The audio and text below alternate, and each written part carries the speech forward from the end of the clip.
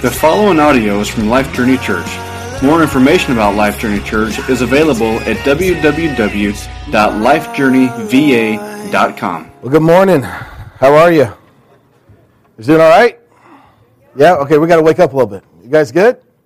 Yeah? All right. It's good to see you here this morning. It's a very cold morning, but it feels all right in here, I guess. I took my coat off once I got inside, and I feel okay, I think. Right, all right? Okay. We awake? We alive? What's happening here? All right. Let's. We have been. If this is your first time with us, or you haven't been here in a while, and we even have the joy of having a fellow church represented today that's working on planting a new work here in Crozet as well, and it's so exciting to merge together to learn how from each other what's happening. The pastor that's helping or leading the planting of that church was with us maybe 2 weeks ago, and just kind of learning what we are doing as we learned what other churches were doing when we were kind of in that, what are we going to do as far as what's planting a church, all that kind of stuff. So it's just cool to be a part of this family of God where we get to come together and, exalt the name of Jesus. Because I honestly can't think of anything else worth drawing my breath to do, right? I loved playing football when I was in college. It was a lot of fun.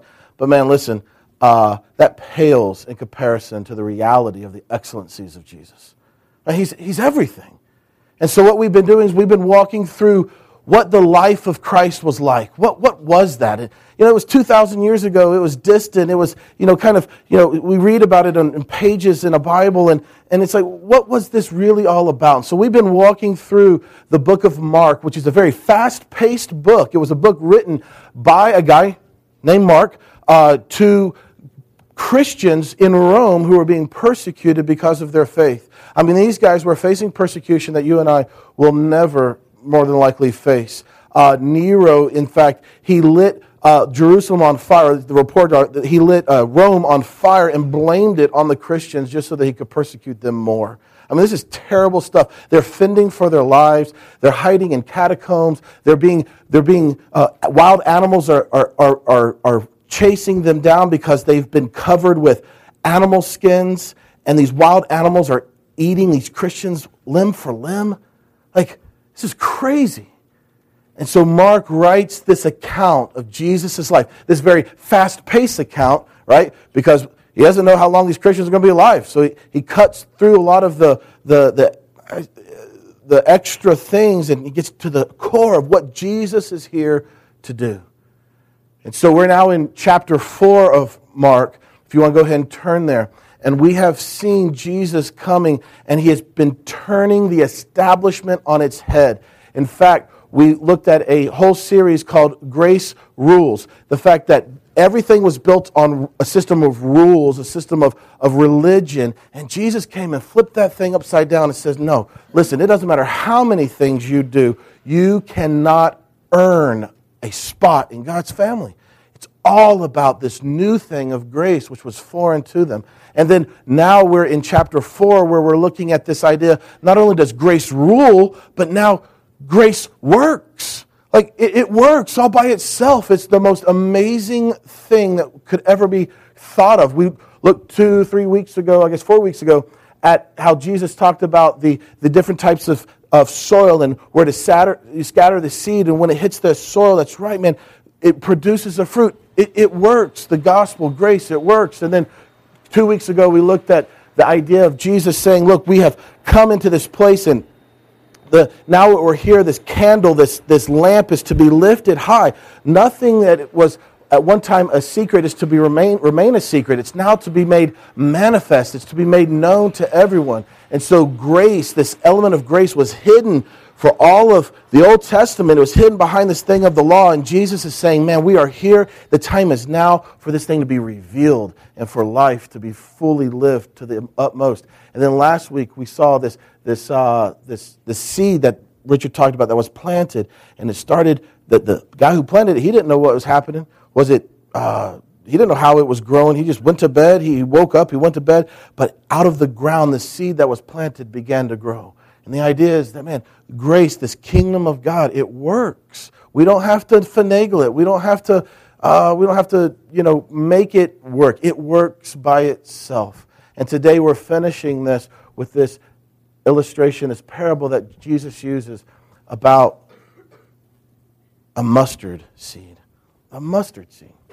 And how this mustard seed was so small, but yet it grows, as you see here, into this huge tree. But before we get into that, all of these parables, Jesus is using them to describe what he calls the kingdom of God. And I don't know about you, but man, growing up, the kingdom of God, it was this strange and mystical concept for me. I never really understood it growing up. I never understood what this was all about. I don't think it was because my teachers didn't try to teach it to me when I was a kid, but I just didn't get it. I don't know if maybe I just didn't even care. Like, what is this whole kingdom of God thing really all about? In fact, in seminary, it didn't really get much more clear. It remained vague, and answers remained, empty for me. I don't know if it was because my professors weren't, trying to teach it or not, or if I was just blinded to it, but the reality is this idea of like the kingdom of God, like what is it? It's just this vague idea that it's just like, okay, like I can recite the words that my professors are saying the kingdom of God is, I can give them the definitions they're asking for, but what really is it? What really is this thing? And to complicate matters a little bit further, there's other synonyms for the kingdom of God. Jesus also calls it the kingdom of heaven. Other writers call it the kingdom of light, right? And it's like, okay, if it's the kingdom of heaven, then that must be something that's yet future once we die, because that's when heaven starts, right? Heaven's not right now, right? I mean, that's what I thought. Heaven's only when I die. And so many questions flooded my mind about this thing of the kingdom of heaven, the kingdom of God. What is this? But here's what makes matters like seriously like tense. In Mark chapter 1, several months ago when we were starting the book of Mark chapter 1, verse 15, Jesus says, hey, listen, the time is now. The kingdom of God is at hand.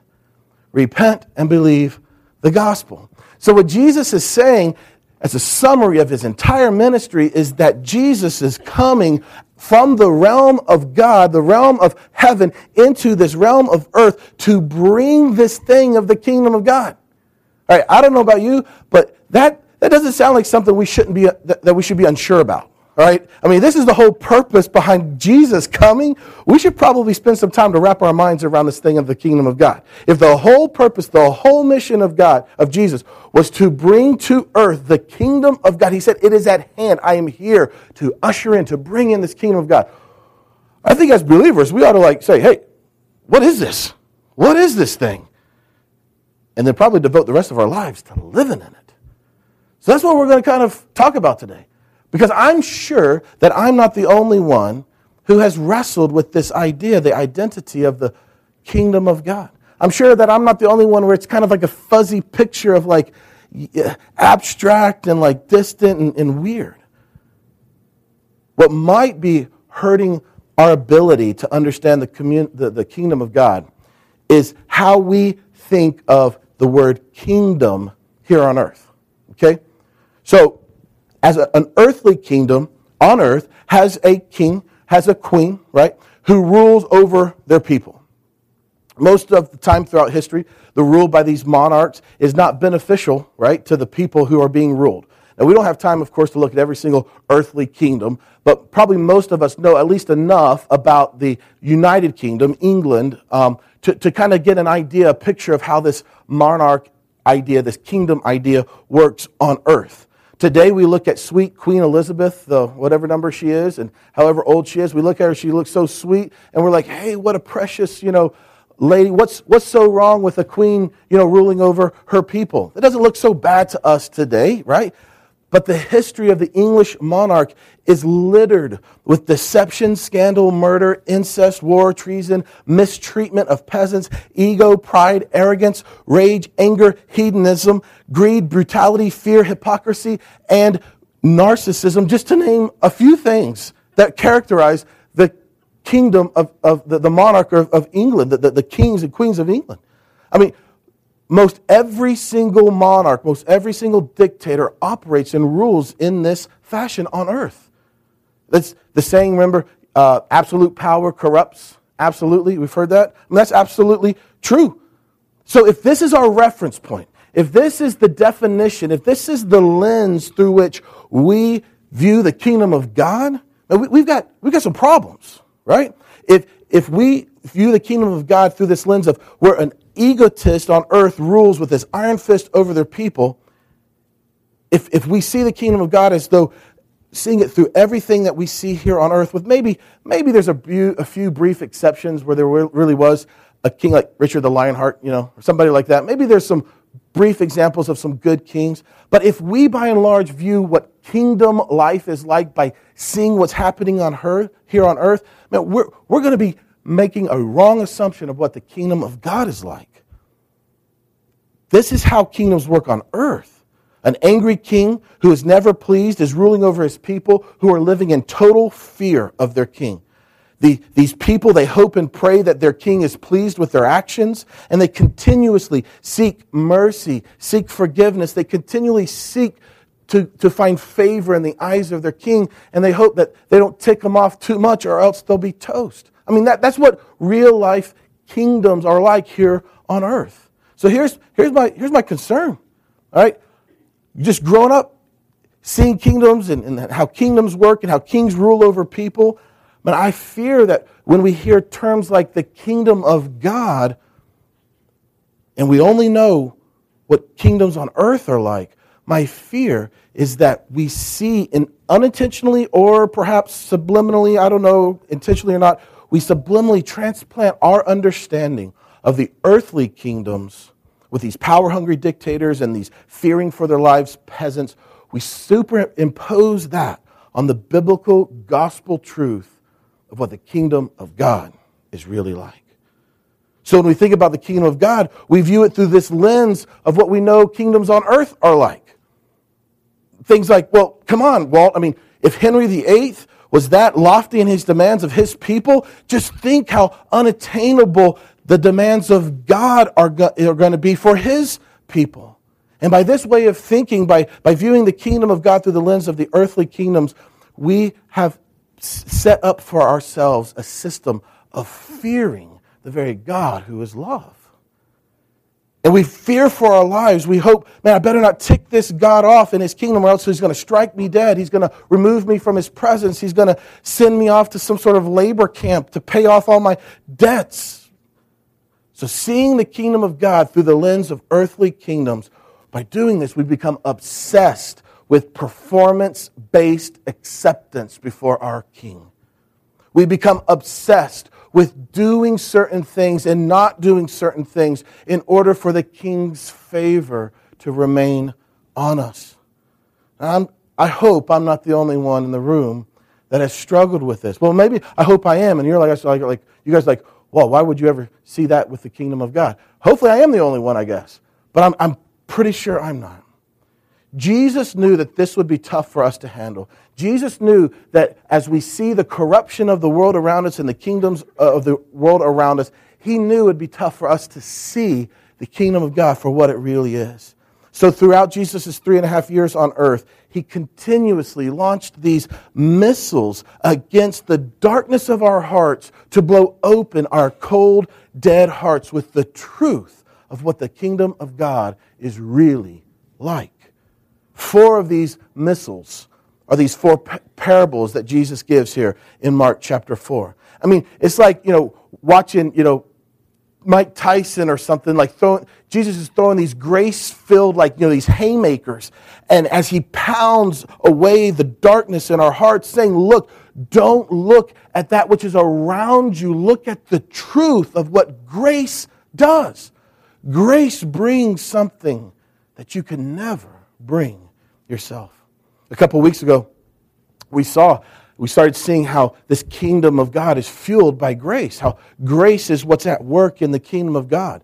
And sometimes we throw this word grace around like we assume everybody knows what grace really is. And grace simply is God giving you something that you could never earn, never deserve on your own. And namely, that gift that he gives you is himself. How cool is that? That God has freely given to you himself through Jesus Christ. We could never earn a place in God's family. If God was a coach, right? I played, basketball and football and stuff growing up. If God was a coach picking teams, all right, and coaches usually, sometimes, especially college coaches, they'll pick players for their teams or offer scholarships based on their... If God was picking teams for his team, picking players for his team, then none of us would be picked for his team based on our performance. He wouldn't need us because he'd be able to beat everybody, I guess. But no one would be picked for God's team based on our performance. That's what grace does. Grace says, look, it's not about your performance, your ability, your works. It's about who I am, God. God saying, I love you and I want you. I desire to make a name for myself, and I'm going to use you to do it. It's so awesome. All right? But because God is rich in his grace, he sought to display the extent of his grace by making this way for you and me to be perfect in his eyes. This means that no matter the sin that you and I could ever commit, ever, and I mean really seriously think about every sin you've ever committed. No sin that you ever have committed, are committing right now, or ever will commit can ever stand between you and the Father if you are in Christ. And think about that. That sin is atrocious to God. Sin is horrifyingly wicked to God. But even that sin doesn't stand in the way because his grace has made a way for you to be with him. In fact, because of our sin, we are all spiritually dead in our sin, right? We are hopeless, we're helpless, we're doomed. No matter how much we do that we think is good, or no matter how much we do that we think is helpful or godly, we could never erase the wickedness of our hearts. No matter how many good things we do, we could never, with our goodness, resurrect our dead spirits. So we sinned and we died, and spiritually in that death we were dead. But this is what grace says. Ephesians chapter 2, starting around verse 4. What grace is, but God, even though we're dead, but God, being rich in his mercy, because of the great love with which he loved us, even when we were dead in our trespasses, he made us alive together with Christ. For by grace you have been saved, and you have been raised, and you have been seated with him in the heavenly places. That's where you are if you are in Christ. You are seated with God in Christ in the heavenly places, in the kingdom of God. Now, I know that sounds crazy. You're like, well, that's crazy. Yeah, it's crazy, but it's beautiful. It's grace. This is what the kingdom of God is all about. The kingdom of heaven. It's God's loving, gracious, intimate relationship with you. And what blows my mind is that all of this thing of God extending his grace towards us as sinners, all of this, God is glorified through it. He is magnified. He shows off the fact of how gracious he is by extending his grace to dirty, rotten scoundrels like you and me. And it's just amazing. It's awesome. So when does this kingdom of God start? When does this kingdom of heaven begin? Is it when we die? Because, that's when heaven starts, right? When we die, that's when we go into heaven, right? Is that when it starts? Doesn't it start when we die? Well, the kingdom of God was drafted before the very world was even created. The element of grace in this kingdom was hidden from man during the Old Testament, as we talked about 2 weeks ago. And when Jesus came, he literally is saying, look, I am coming to bring this kingdom of God to man. So 2,000 years ago, the kingdom of God, this relationship with God through Jesus, this thing of grace, what came in the person of Jesus. And the moment at which your mind is changed about who God is, and you believe in Jesus as your only way to him, to God, in that moment, listen, you entered the kingdom of God. In that moment, you entered the kingdom of God, the kingdom of heaven. And in that kingdom, there's freedom.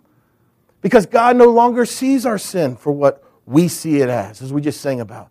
In that kingdom, there's freedom. And so I want us to walk away this morning with this truth. The Father's kingdom brings forever freedom. It's freedom that he has set us free. Not so that we could be put back underneath a bondage of yoke, a bondage of slavery, a bondage to the law again, but he has set us free, and in this kingdom of God, there's freedom. And so this is what Mark says about this. In Mark chapter 4, starting in verse 30, Jesus is teaching, and this is what Mark records for us.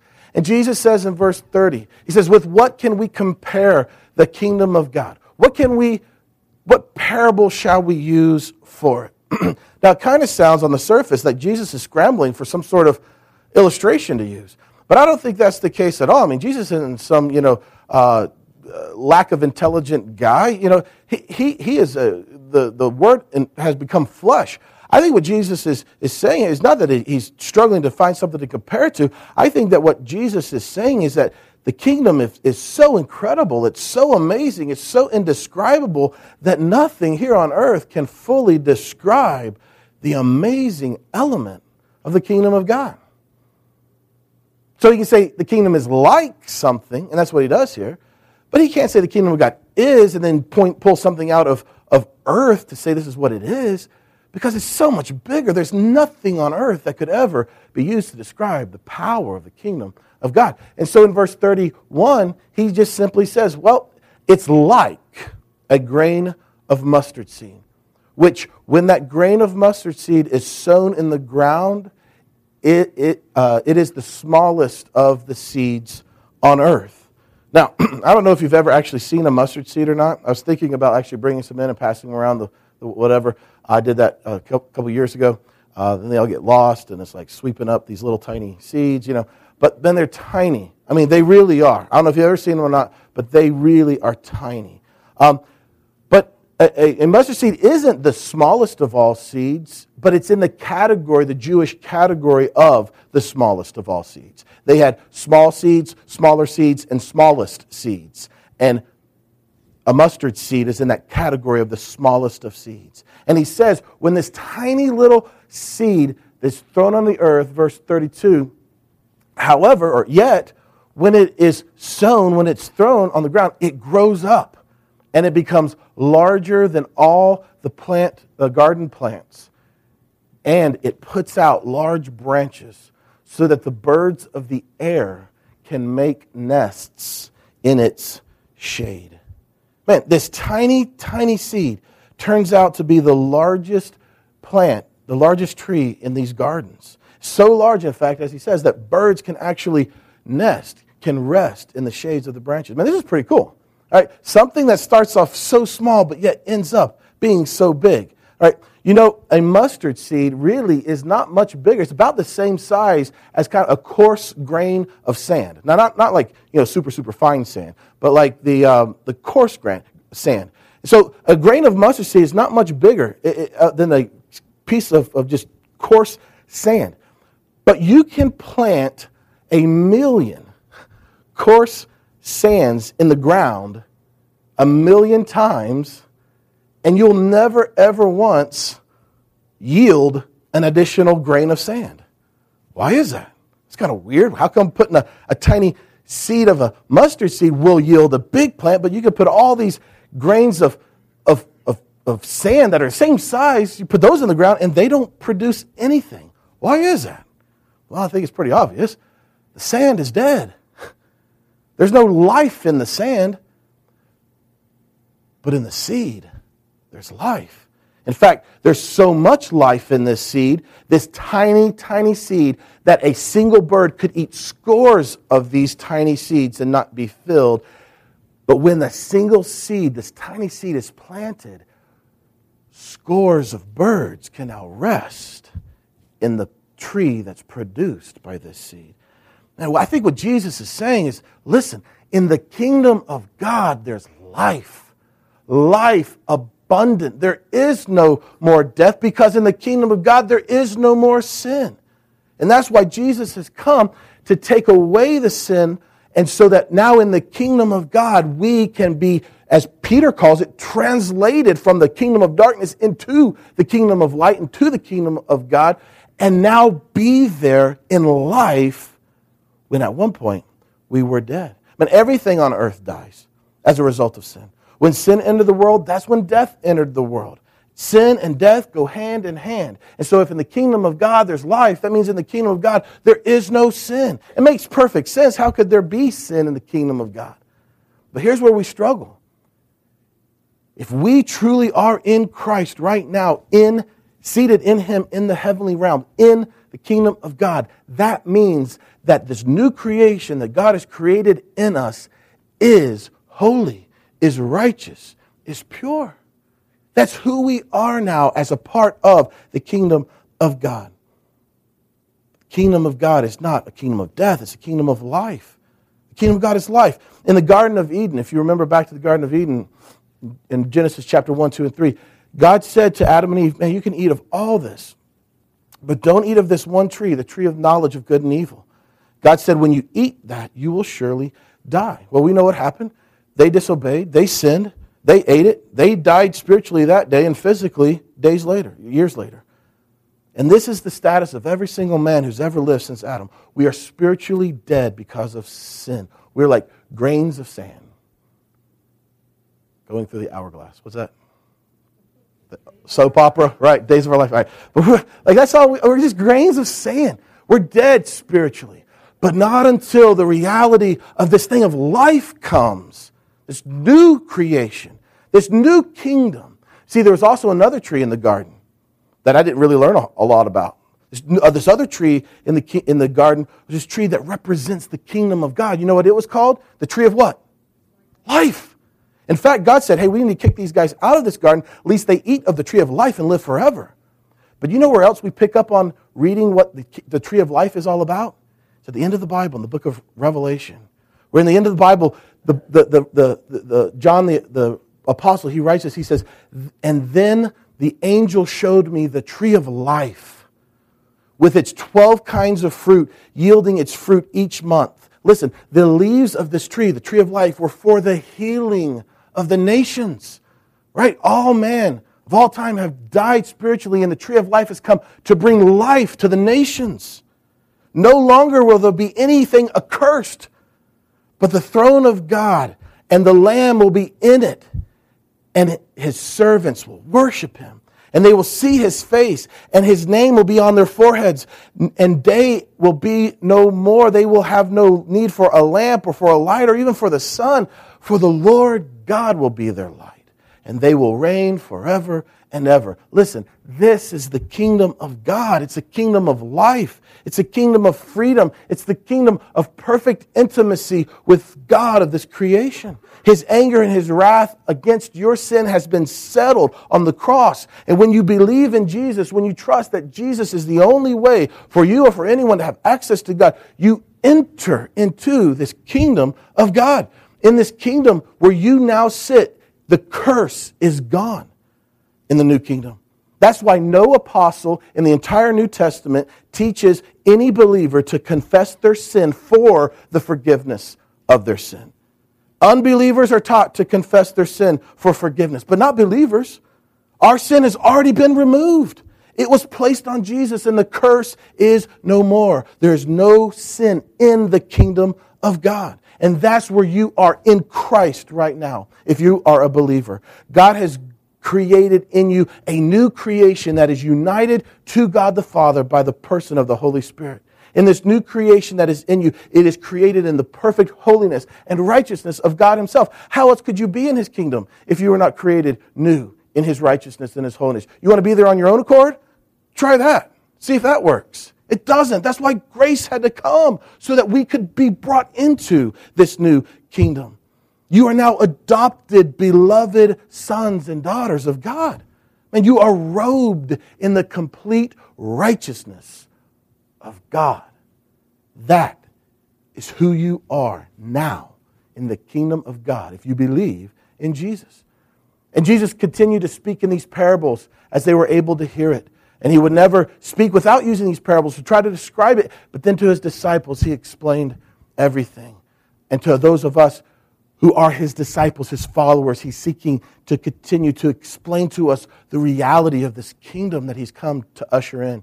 And so I want us to see this morning before we leave that the Father's kingdom brings forever freedom. I mean, write that down, put it on your dashboard, because the devil will do his best to try to move you off that truth, just like we sang earlier. He'll try his best to move you off that truth. But there's freedom because of what Jesus has done for you. Freedom from sin in the kingdom of God. Freedom from the curse in the kingdom of God. Freedom from law in the kingdom of God. Freedom from failure. Freedom from rejection. You know, How can we struggle with being rejected in the kingdom of God when the creator God of all this universe has gladly accepted you and adopted you into his kingdom? Where else should we seek for validation? We are free from performance-based acceptance. We're free.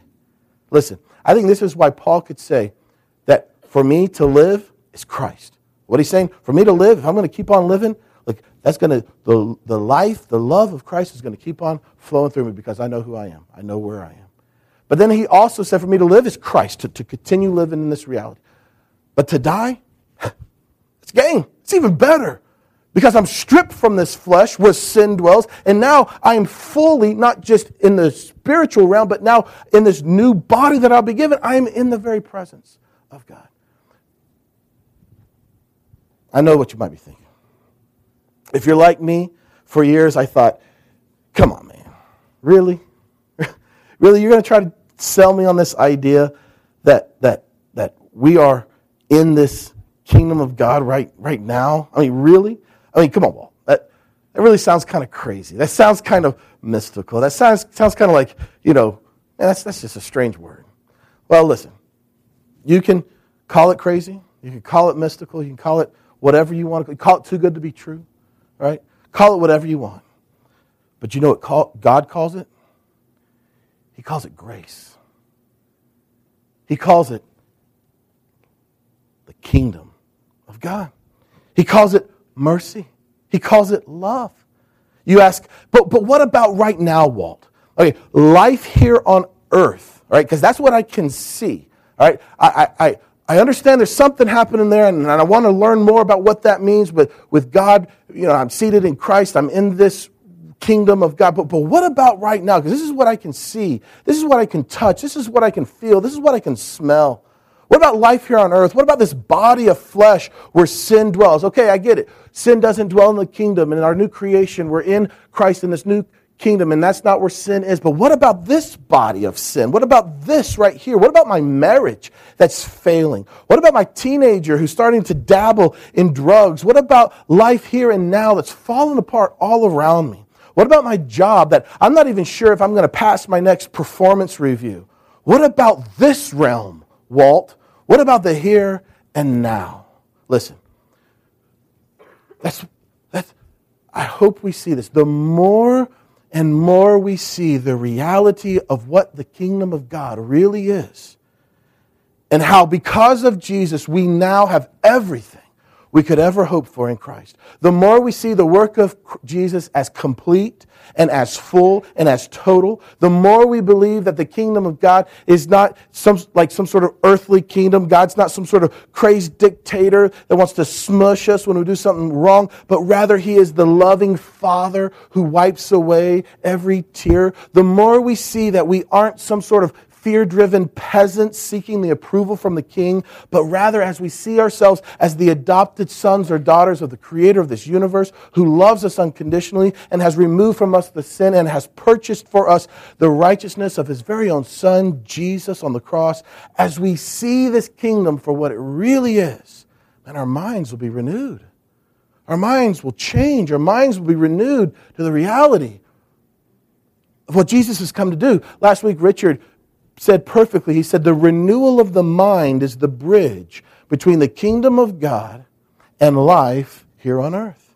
As we set our gaze, Paul talks about look on things above. Set your mind on things above. He talks about set your focus on Jesus, the author and the perfecter of your faith. In Romans chapter 12, verse 1, he says, in view of God's mercy, in view of all He has done, now live in this life. As we see it, as we set our gaze, our attention, our focus on the truth of what God's grace has done for us and in us, man, our minds will be renewed to the fruit of life. The fruit of the Spirit, it will flow through us. Man, it's awesome. We're not going to become more godly by trying to get more list of things, of godly things to do.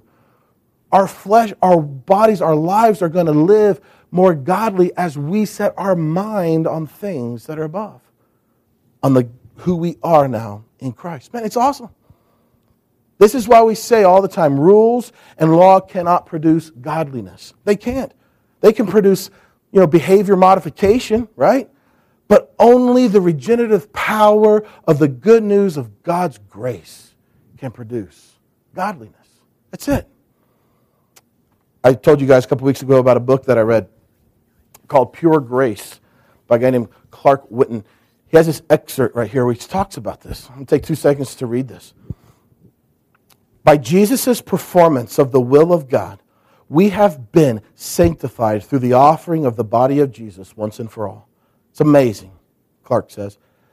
Jesus could offer himself as a perfect sacrifice because he was perfect. And in doing that, we who believe have been perfected too. Sanctified means having been made perfect. That doesn't mean I cannot sin, but it does mean that I cannot become a sinner once again. I was a sinner, now I'm a saint. Sin is confined now to the flesh, and sin is no longer laid on my account. He goes on to say that Jesus has perfected for all time those who have been made perfect. Please don't argue with God about this, he says.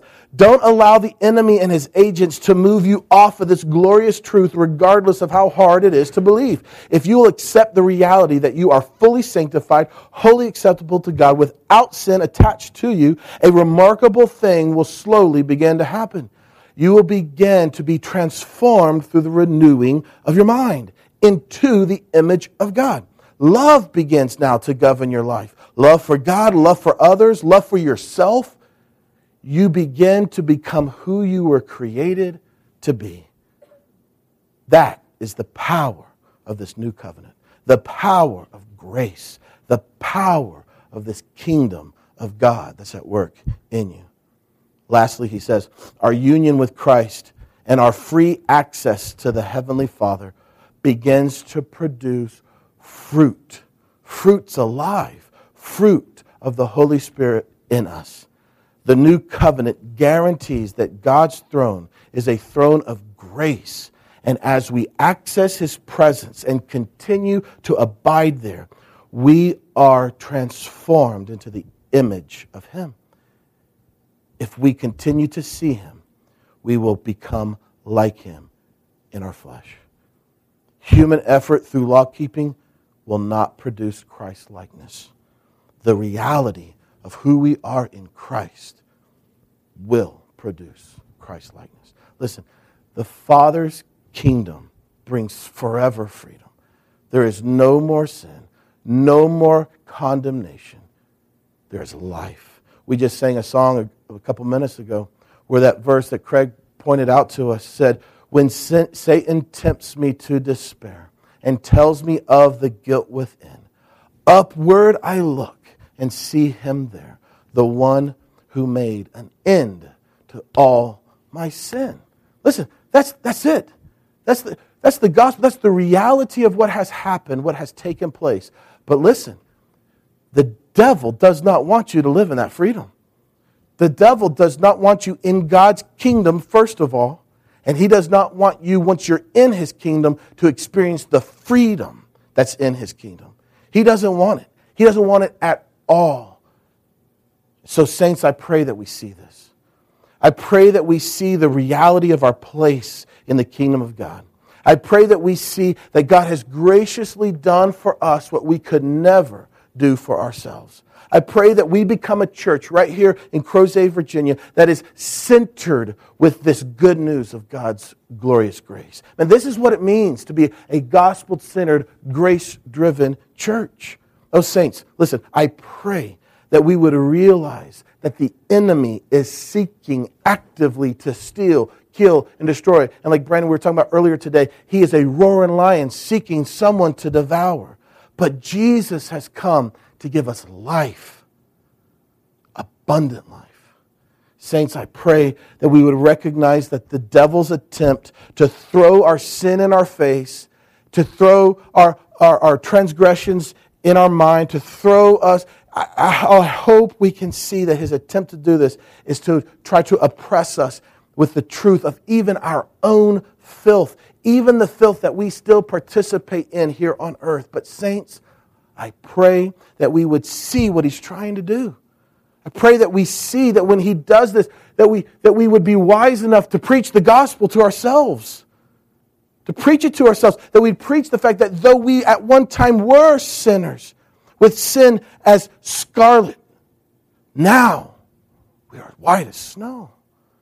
I hope that we would preach to ourselves the gospel that my own righteousness is like filthy rags, my own righteousness. But now I have been covered and cleansed with the righteousness of God's only begotten Son, Jesus.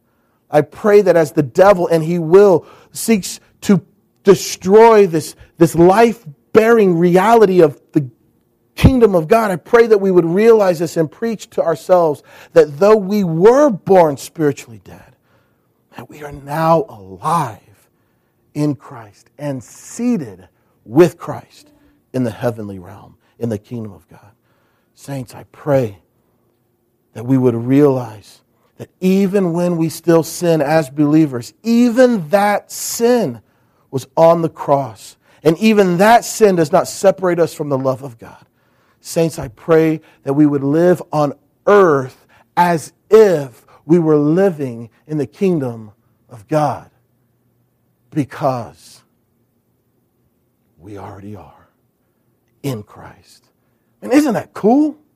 That we right now have the ability to live as though we are there because we are there in Christ. Saints, I pray that we would realize that even though we sin, God is greater than our sin. I pray that when we do sin, and we will, I pray that we realize that the only thing for us to do, if there is anything for us to do, is to just thank God for His grace, to thank God for His mercy, to thank God for His love that has already removed it from our account. Saints, I pray that we would begin to see ourselves in our new creation as God sees us for who we really are in Him. As I said a couple weeks ago, the more grace we see, the more changed we'll be. And in this kingdom, it brings freedom. Freedom from law, freedom from sin, freedom from rejection, and acceptance by the only one who matters. And the more we live in that reality of this seed that's planted and it gives life, it gives this huge tree that birds now rest in it, as we see the fact that the kingdom of God is alive, it's real, it brings life abundant. I pray that we would look to that and that alone. And through that, our lives will be changed. Our band's going to come up and lead us in a fourth worship song, simply entitled, Jesus Messiah. I think it's a very appropriate song for us to end in worship with, because it's only because of Jesus that we have access to the Father. It is only through Him. He took on the cross every sin that you could ever commit. And in Him taking your sin upon Himself, He paid for it, removing it from you. So what's left for you to do? If He's taking care of all your sin, what's left for you to do? Believe, right? Repent and believe. Repent means change your mind. Change your mind about the reality of what you think reality is and realize that Jesus is the only way. That only by Him removing from you your sin could you ever access this freedom. It's only through Jesus. If you don't believe in Jesus, if the Spirit of God is drawing you, He's opening up your eyes to see this kingdom for what it really is, to see grace for what it really is. If God is revealing His love to you right now, would you respond? Would you look to Jesus and believe? Would you let go of whatever you're holding on to and just believe in Jesus? His grace is enough. There's room, right? There's room at the cross for even your sin, no matter what you think you've done, no matter how bad it possibly could be. The grace of God is greater. If you're a believer this morning, Paul says, as we said earlier, the only reasonable response to God's mercy, to God's grace, the only reasonable response is the continual renewal of our mind. The only reasonable response is to continue to see it for what it is, that in God we have freedom. He is not some oppressive dictator trying to crush us if we do something wrong. He has crushed his Son because we did something wrong. And he has given you life. It's awesome. Richard and I will be standing up here. If you want to talk, if you have questions about this kingdom, if you have questions about believing in Jesus, if you have questions about grace or whatever. Man, we moved here. Richard across country and me from across state. We moved here to help spread the fame of this gracious, amazing God. Maybe you'd like to get together and chat over coffee or email or whatever. Man, that's fine too. You don't have to come forward up here, but just reach out to us. Reach out to someone. Our desire is just simply to lift up the name of Jesus. And if Jesus said that I have come to bring this kingdom to earth, then man, I think it's worth time. It's worth our attention to look at this kingdom. Look at it for what it really is. And remove the cobwebs of distraction and of confusion. And just realize that God has brought to you something you could never bring to yourself. Freedom. Life. Everlasting. Father, I just pray over our people, your people. God, I pray that you would teach us continuously, God, what grace is really all about. What this kingdom entails. That God, that we are right now in Christ, in this new kingdom, this kingdom of yours. One day we'll be there physically, but we won't be there more than we are already right now in Christ. We're there if we believe. So God, I pray that as you use this feeble effort to communicate the beauty of your grace, God, I pray that you would draw men and women to yourself. Not draw them to a church or a denomination or a whatever, but God, draw them to yourself. Because only in you is there life.